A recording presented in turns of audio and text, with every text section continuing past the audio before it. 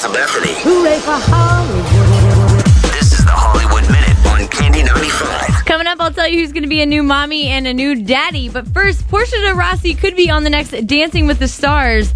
But get this, it might be the first same-sex couple dancing on the show. Everyone knows she's with Ellen. But Seacrest was talking to her on his show and kind of broke the news somehow to her. I guess he knows all the behind-the-scenes stuff. Or maybe he's just guessing. I don't know. But she said that she would never turn down that kind of opportunity. So that could be very interesting to see.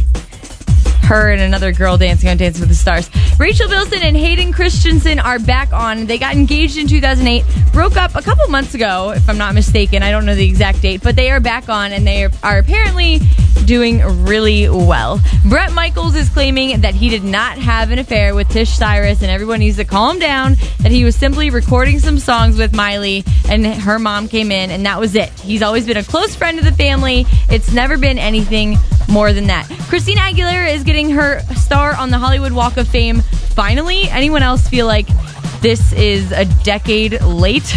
I guess it took a little burlesque for her to get her own star, but she will be getting it. The highest earning woman by Forbes has been put out. Oprah is number one with $315 million. Beyonce number two with $87 million. And surprisingly, Britney is number three with $64 million.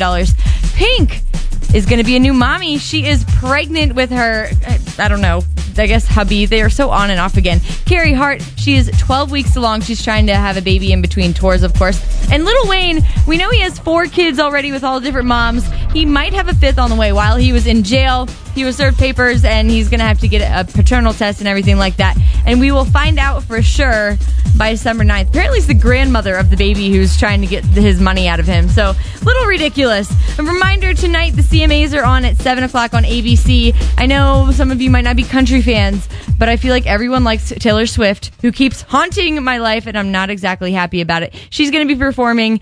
I'm wondering when an awards show is going to learn not to let her perform because, well, it's always dreadful. That's been your Hollywood Minute for today. I'm Melissa Bethany on Candy 95.